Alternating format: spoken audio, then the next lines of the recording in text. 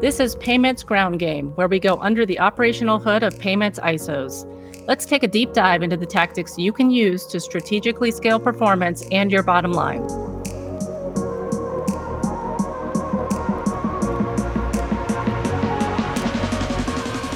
To survive in today's market, ISOs can't rely on revenue generation alone. Hyper-focusing on growth and closing new merchant accounts is simply not enough.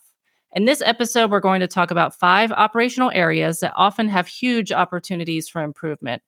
There's so much focus on sales in this industry, but fine-tuning your operations is one of the best ways to take your business to the next level. We're going to talk about how you automate processes, make them more efficient, and produce savings that improve your overall financial performance. You know, Elena, one of the things everybody forgets when they talk about, hey, my residual is this, my residual is that, or this is how much we have in recurring revenue that's coming in.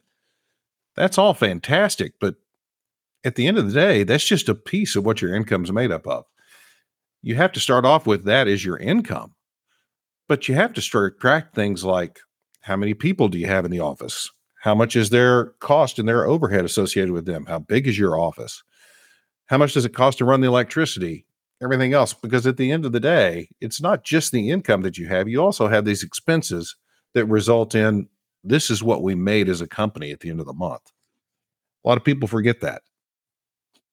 Exactly right. That P&L is profit and loss, and there's income part of that, and there's expense part of that. And there's a lot of optimization that can be done in looking at the expense part of that and running that a little bit more efficiently. Okay, let's get into the 5 operational areas that we're going to cover today. The first one is the application process. And I think the worst habit that we see here is rekeying the same data over and over again. I think it's really important that we focus here on eliminating redundancy and eliminating human error in this process. And Elena, you've heard me say this 1,000 times. If there's anyone in our office that's doing the same thing or keying the same thing or doing the same repetitive motion more than once to get something from start to end, we need to figure out how to automate that. That's been one of the keys that we've lived off of for the last 10 years, and it's helped us tremendously in taking a little bit of investment and putting it into a piece of automation versus the continual repetitiveness, along with what comes with the repetitiveness, which is exponential capability to screw things up. Just because you keyed it right the first time doesn't mean you're going to key it right the second time. Exactly. And we've seen a lot of that. That's too easy to do. Anything else on the application process you think we need to think about?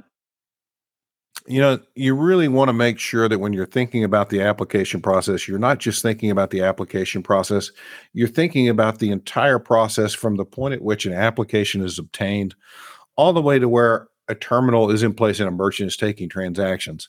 That's truly your application underwriting boarding process. And it all ties into itself and needs to be thought out thoroughly. Okay, which brings us to the next topic, an area, which is the boarding process.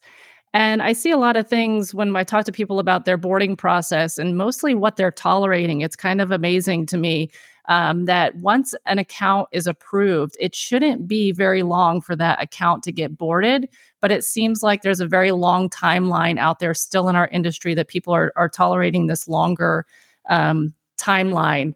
I think, again, that comes back to automation. A lot of ISOs are not implementing the proper automation as part of the boarding process, and we're not taking advantage of those.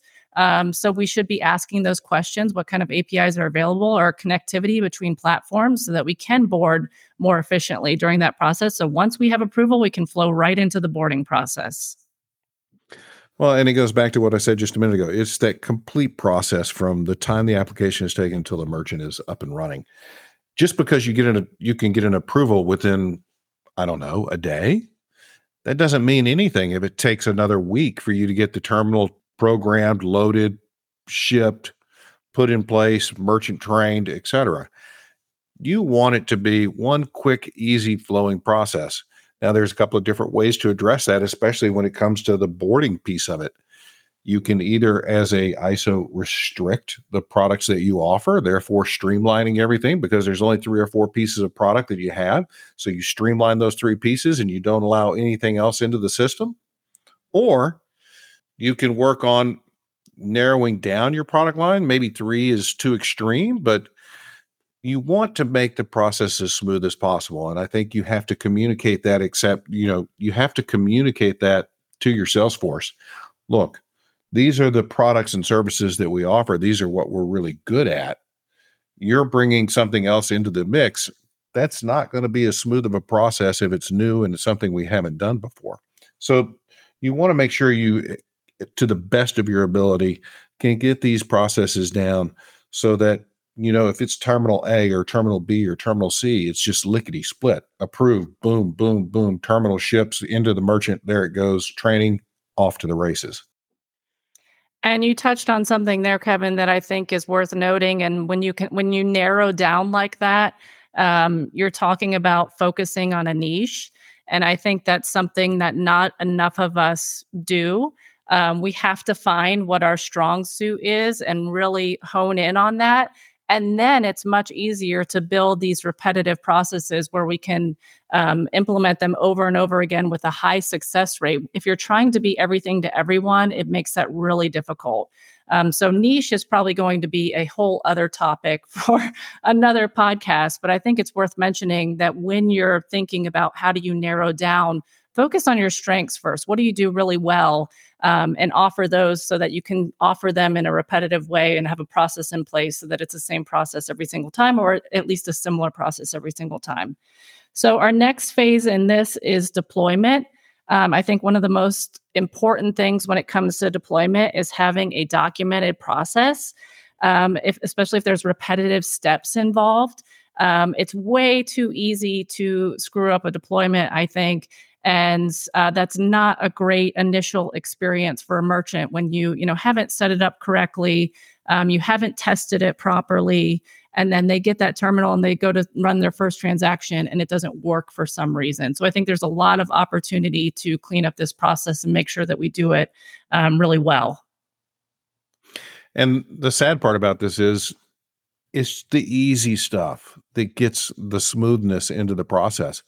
Literally, the very basic things is, did you run a debit transaction? Well, they may not take debit. Well, run one anyway, just to make sure.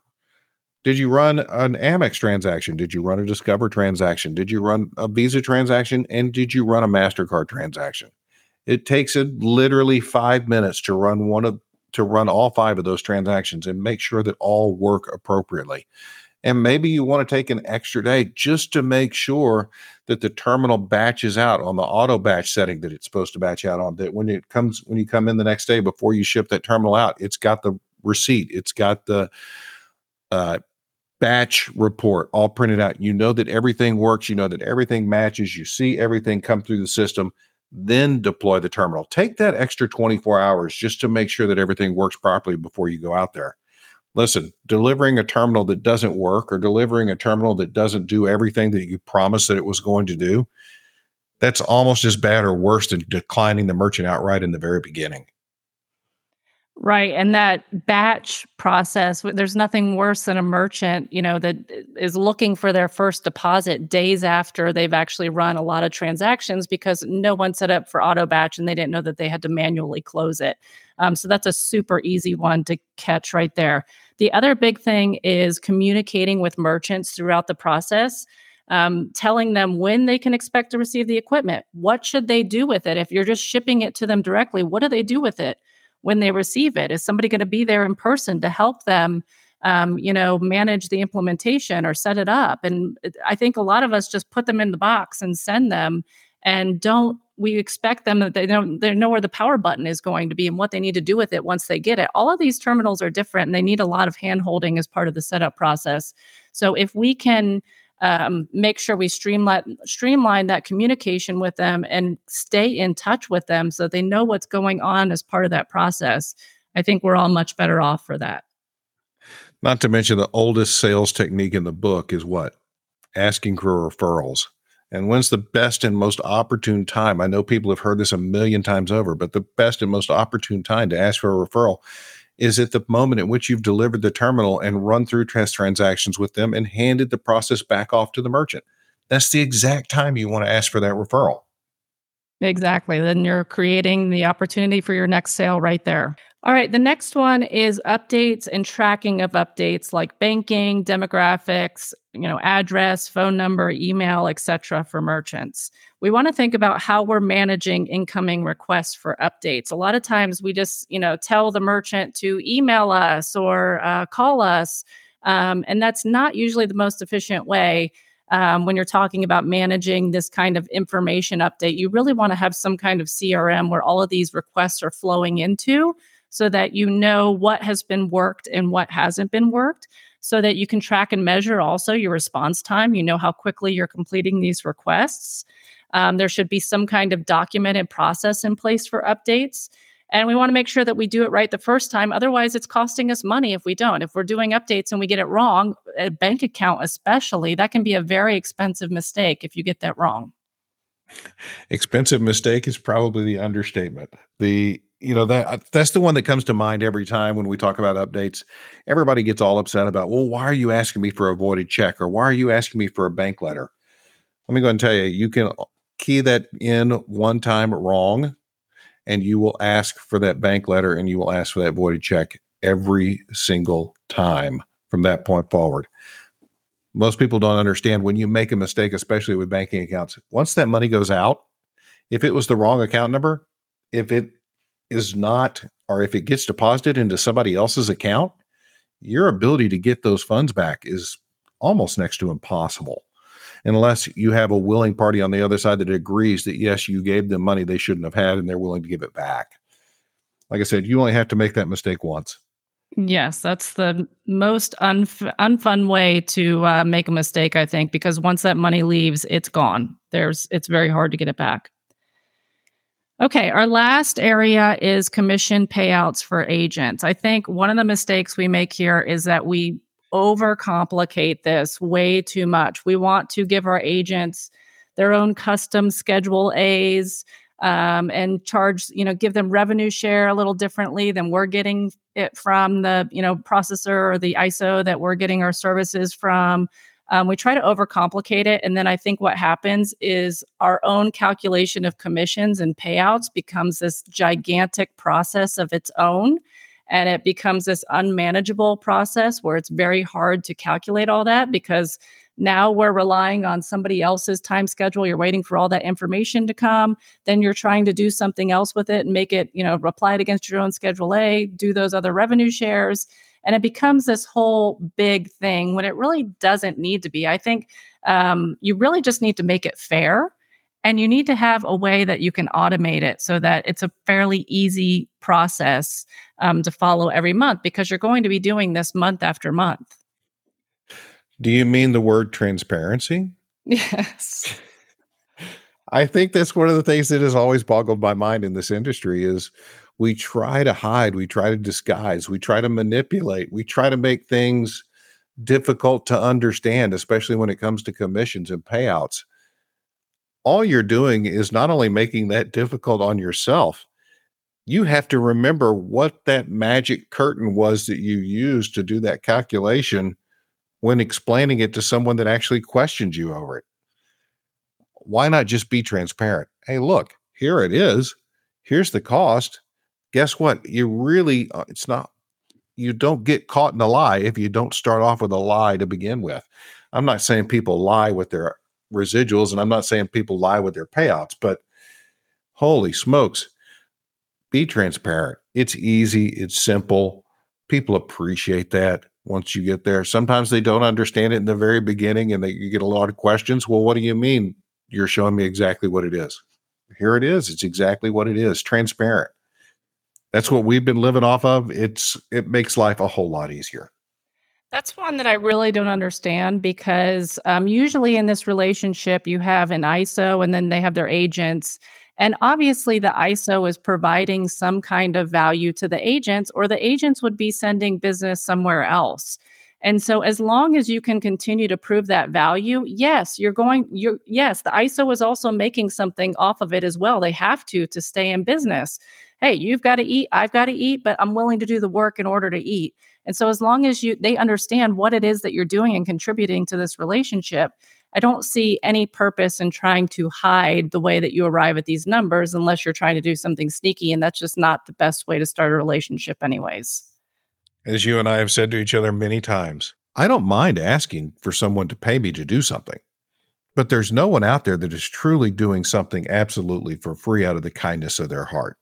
I know we all want to think that they're there and that's what they're doing, but that's not the reality. No, definitely not.